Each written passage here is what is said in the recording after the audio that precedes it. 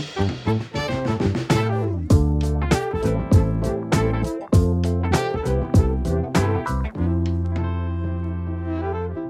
is The Landscape, a Crain's Cleveland podcast brought to you with the support of Medical Mutual. Hi, I'm your host, Dan Paletta. Glad you can join us today.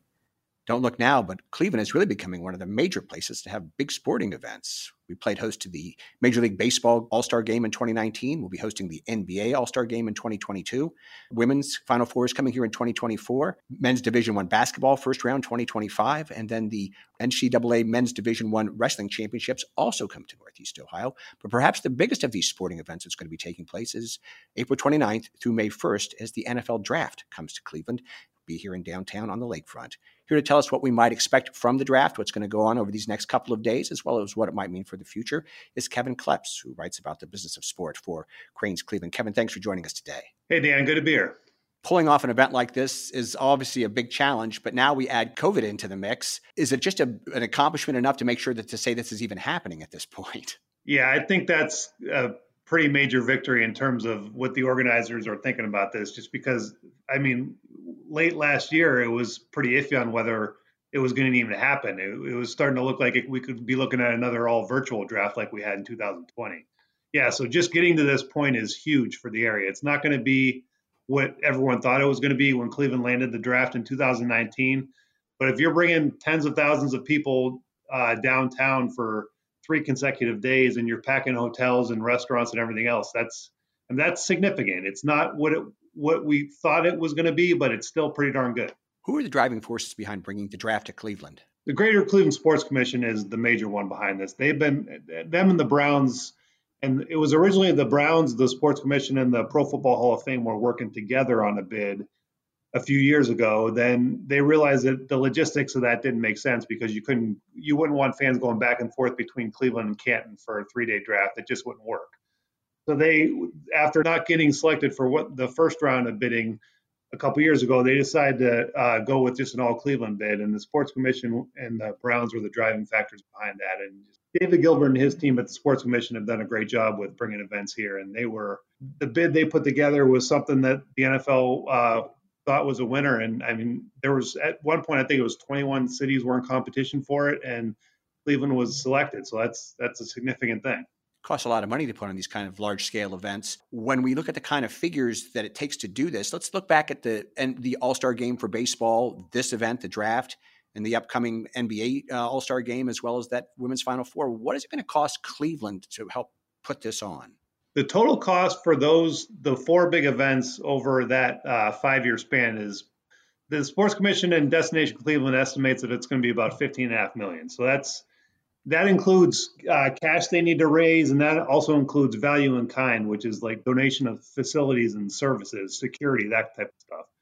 So you're looking at an average of almost $4 million for those 4 events. The NFL Draft and the NBA All-Star Game, from what I've heard, are the most expensive of the two, and the expenses of those two are pretty close. But the NFL pays for the majority of the cost when they have an event here. So Cleveland might be on the hook for, I don't know, $4 to $5 million would be my best guess. But the NFL is paying probably at least 3 times that. When I was talking to the gentleman who led Nashville's efforts in 2019 for their version of the Sports Commission, he said that cost about $20 million to put on, and they were on the hook for about $3 to $4 million. So the NFL, in their case, paid for more than 80% of it. This is The Landscape, a Crain's Cleveland podcast. More of our conversation in just a moment. But first, a word from our partner, Medical Mutual. You mentioned that there's in-kind things like places to pull these events off, but what about this concept that there are also some corporations and donations that fund this? Who's involved in that kind of thing? Yeah, those are the big corporations that you would expect, just the heavy hitters in town. They don't really tell you like who gave what, but I mean the pro sports teams are involved, the major downtown corporations are involved, and the total for those 4 events, they've raised $5 million from the corporations and from the nonprofits in town, which David Gilbert thought was a pretty major thing. And they still have 3 more years before the women's Final Four comes to town, and they're at, of that total, the corporate giving plus money from Destination Cleveland and the state and some other factors, they needed a total of $13.5 million, and they're at about $12.9 million right now. So they're, with 3 years to go, they're in pretty good shape. The original estimate pre-COVID was the hope that maybe $100,000, or pardon me, $100 million of economic activity would be added to the Cleveland economy with the NFL draft. Have there been revised numbers since we probably won't have as many people as we thought coming? Yeah, they haven't done, they say they're going to do some kind of study afterward, but yeah, I don't think it'll be anything close to that. If you look at what Nashville had with the 600,000 fans they estimated were there for the 3 days, and the images you saw of the packed streets and just everything else, you can't have that obviously now. So I mean, they're calling tens of thousands per day, and if you look at the way they're structuring the draft experience, you're going to have 3 days worth of that for 9, 10, 12 hours a day, where you're going to have fans going in timed increments of 3 to 4 hours. So if you get a few thousand spaced out there, and then you do it 3 or 4 different times a day, plus you have the draft theater with a few thousand people, I mean, you might be able to you're going to get 5 figures each day. And it just depends. The economic impact just depends on how many people are coming from out of town. So that's what's going to determine this, the ones that are packing the hotels and everything else. But from what I was told, that number should still be pretty big, because the downtown hotels are at or near capacity for those 3 days. And when I was talking to the general manager of the Westin, she was saying that they were pretty much booked the week before, just because they expect people to just come into town just to look at the draft stage and everything else that's going on. When we spoke to David Gilbert on one of these earlier podcasts, it was interesting to note, he talked about the NFL just takes up so many rooms with their whole entourage of people that come. I would suppose even if nobody came downtown, between the NFL and the teams and the media, you'd still have a lot of business downtown. Honestly, that's a big part of this. Just the NFL is just such a monster with this, and when you look at how these draft productions are, there's got to be countless members of ESPN and the NFL Network who are going to be taking up hotel rooms just because of the production value of those. I mean, that's 3 days of production value where you're going to have workers galore down there. So yeah, and with the NFL and all their staffers and everything else, that's a large chunk of it. And the NFL has room blocks at all these downtown hotels. So yeah, they're accounting for a major portion of it. In addition to the actual event, how's the draft being used to market the city? They're doing a bunch of stuff. Destination Cleveland is doing a Cleveland Wants to Draft You campaign that is kind of looking at bringing people back. Maybe people who are familiar with the area, former residents, maybe people who went to college here, or people who were here at one point and just moved away years ago. And just it's a website that will give you information on Cleveland, housing prices, and just other indicators like things that you can do, and things to see and do here. Just a kind of a way to get people to just consider maybe that's somewhere I want to be.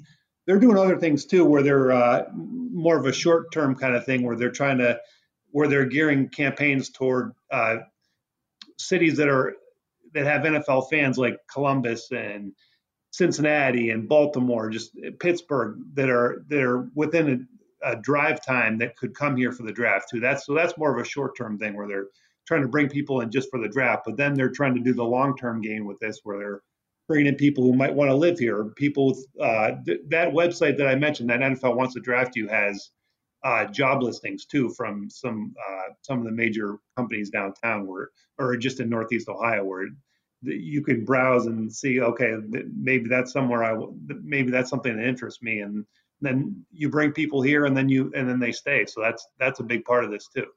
For people who have never watched the draft on ESPN, or more casual fans, sometimes it's hard to believe how much time and airtime they put into it, how many times you're going to see the Cleveland skyline over those 3 days. It's kind of like a postcard for Cleveland. I've heard it referred to as that, is when you have these big events.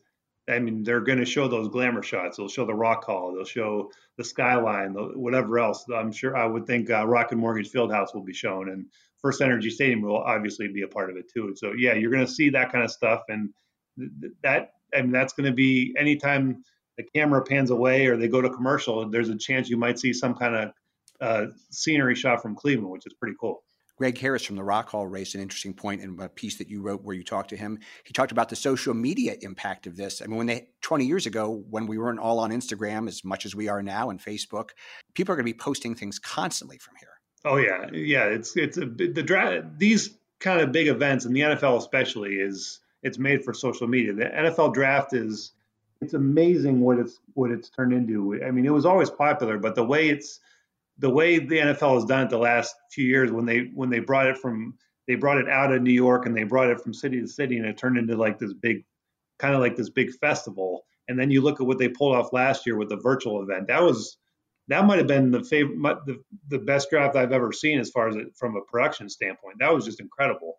So yeah, I think it was 55 million viewers they said for the combined for the 3 days of the draft on the NFL Network and ESPN and streaming. So that's obviously a huge number, and whatever you multiply that times however many for social media, and yeah, it's monstrous. It's absolutely monstrous. I also thought it was just an interesting move by the NFL over the years to do it this way. If you notice with Major League Baseball, after their season is over, then they start to release the individual awards to get their name in the news each day. Today, the best relief pitcher, tomorrow, this award winner. It's a great way for the NFL in the offseason to remarket themselves to their fans. The NFL is never hurting for interest. It's because it is such an absolute beast in terms of that. And I mean, look at what the Browns do here. I mean, the littlest transaction the Browns make, people debate about it, and just the Browns sign anyone and people go crazy. But yeah, the NFL is a completely different animal, and the way they have their off season staggered, where you have the break after the Super Bowl for about a month, and you have free agency that starts in March, and that gets a ton of publicity for a couple of weeks, and then there's a little bit of a lull, and then the draft is in late April, and that's a whole nother thing. And the lead up to the draft is, I mean, as we know around here in Cleveland, better than pretty much anyone, is that can be a season into itself. Just that's been one nice change, though, I think, for Browns fans, is now you're no longer looking for the quarterback, you no longer have the top 5 pick, and you're no longer debating about, okay, how are we going to turn this around? Now you have a team that's ready to win. Now you can kind of focus on just bringing somebody in who's going to help you a little bit more. We're talking with Crain's Cleveland business reporter, Kevin Kleps. We're talking about the NFL draft coming to Cleveland, April 29th through May 1st here on The Landscape, a Crain's Cleveland podcast brought to you with the support of Medical Mutual. I'm Dan Paletta. So are the Browns themselves doing anything out of the ordinary because the draft is here in Cleveland? The Browns are involved in all this. They're involved in the marketing of it. They're involved in some of the pre-draft stuff that's going on. They're helping with the organizing of it. And there is stuff. I was given a list of some things from Destination Cleveland last week, and one of them was there's a Browns backers event in Lakewood where there are going to be alumni meet and greets and just like a free food and not free food, but the gathering is free, and then there's going to be food and drinks at a place in Lakewood. I think it's Plank Road Tavern, and so that's something where they'll have Browns alumni there, and I'm sure the actual draft night elements, the Browns will be involved. How that's going to be, I'm not sure yet, but yeah, they're going to be a major part of this. The majority of the activity takes place on the lakefront. What are some of the things fans can participate in? The draft experience is really the biggest thing that they can do, aside from maybe going down a few days before the draft or even on the morning of the draft just to check out the scenery. If you want to actually be a part of the whole draft scene, it's got to be the draft experience, which is a kind of an interactive fan festival where you can go down. There's autograph elements. There's a bunch of different photo opportunities and that kind of stuff. And they're going to have that runs all 3 days of the draft. And that's in the same area in North Coast Harbor with by the Browns Stadium and by the Science Center and the Rock Hall. That's going on for those 3 days, and it's free, but you have to register ahead of time on the NFL's app. So that's been the biggest thing with that, is it's limited because of COVID. So you have to, the NFL's One Pass app is the only way you can access that.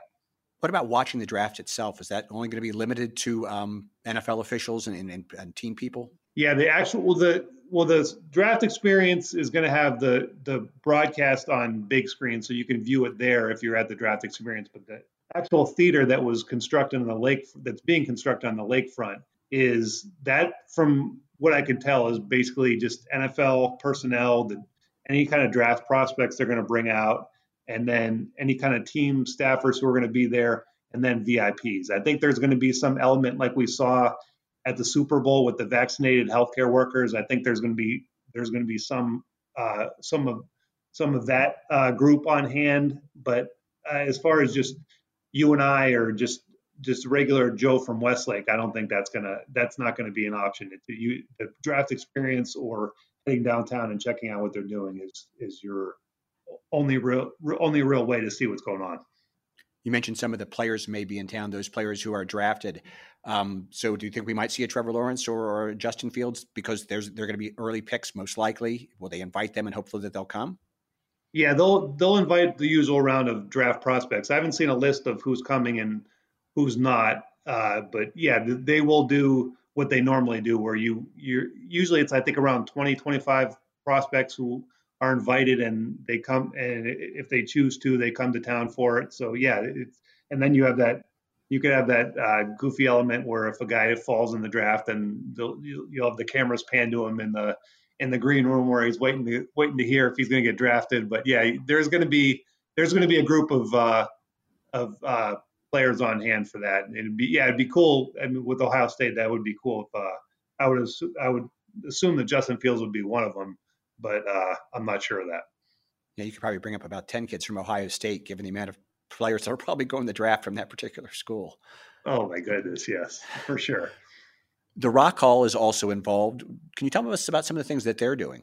They're doing an exhibit that's beginning on April 23rd is available. It's a history of halftime shows and how that has become such a big part of the Super Bowl. And it's kind of a throwback to all those memorable moments that we've seen over years, like Katy Perry and the Left Shark that became a meme for quite a while.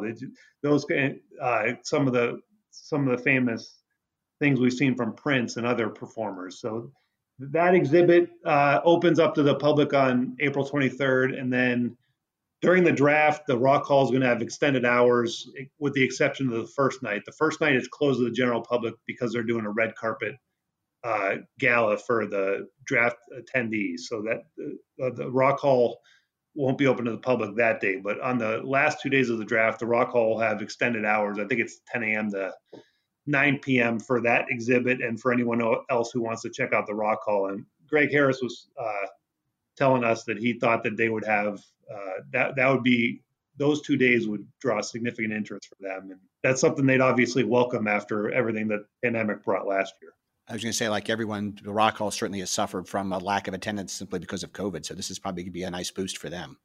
Yeah, Greg Harris was telling me that I think their revenue was about 60% of what they were hoping it would be last year. And they had to shut down a couple of times because of the pandemic. So yeah, the hospitality and events industry was just, I mean, it absolutely decimated because of the pandemic. So this is one of those type of things where they hope it's going to be some kind of jumping off point where it's going to get, now that you see more people getting vaccinated and hopefully the COVID numbers continue to improve, that those industries will start to get back on their feet a little bit. Sports, more than ever, it seems, is about more than just the game these days. There's plenty of cultural and social issues that surround it. And there's some events happening, if I understand correctly, at Progressive Field that are going to deal with that kind of thing. Yeah, that's something the Sports Commission and it has really stressed with these big events, is they want there to be some kind of community impact, something that goes beyond the dollars, the economic impact, something that goes beyond the hotel rooms and the restaurants being packed. They want there to be other things involved that the community gets out of this. And one of the things they're doing is an event summit at Progressive Field that's going to talk about social justice and women in sports. And it's a plethora of things that they're going to have 3 days worth of panel discussions and group meetings and everything else that is going on at Progressive Field. It sounds like it could be really impactful and something and it's another one of those events that's free too. That's one of the best parts about what the NFL does with this draft is there's so many different things that are going on, but everything is free. I mean, if you're going to stay overnight and you're going to buy a meal and all that stuff, none of that's free, but the actual attendance at at all these types of things is free, which is that's a big draw, and that's just something the NFL does a good job of. Not only for Cleveland, but for sports in general, this is one of the first really major events. Certainly the Super Bowl happened with some fans, and the NCAA tournament, I think, had some fans, but not many. I would imagine all eyes are going to be on Cleveland just to see how this is handled. Yeah, this is one of the biggest events that has been held the last, 13 plus months. I mean, you had the Super Bowl, which is always going to be the biggest of the year, and they had a pretty good crowd there. I mean, by COVID standards, they had a pretty good crowd there. But now we have the draft. That's bigger than anything we've seen in Cleveland in a long time. So yeah, and nationally, it's a huge, huge story, and it's going to continue to be for the next until the last pick is made on that Saturday. So yeah, this is the biggest. When Cleveland landed the draft, David Gilbert thought it was about the biggest event Cleveland could host because we don't have a dome stadium that can host the Final Four, and so you can't draw an event of that type. So for a sports event, this was the biggest. But nationally, this is one of the biggest that's been held the last 13 months. Kevin Kleps, thanks for joining us. Glad to find out what's going to happen on April 29th through May 1st. Should be an exciting time for Cleveland and for sports fans. Thanks, Dan. I enjoyed it. Kevin Kleps covers sports for Cranes Cleveland. Kevin joined us for The Landscape, a Cranes Cleveland podcast, which is presented with the support of Medical Mutual. The Landscape is produced by Cody Smith. Make plans to join us for an exclusive interview with the new Vice President and General Manager of Cedar Point, Kerry Boldman. That's on Friday, April 30th. I'm Dan Paletta. Thanks again for being with us. We'll talk soon.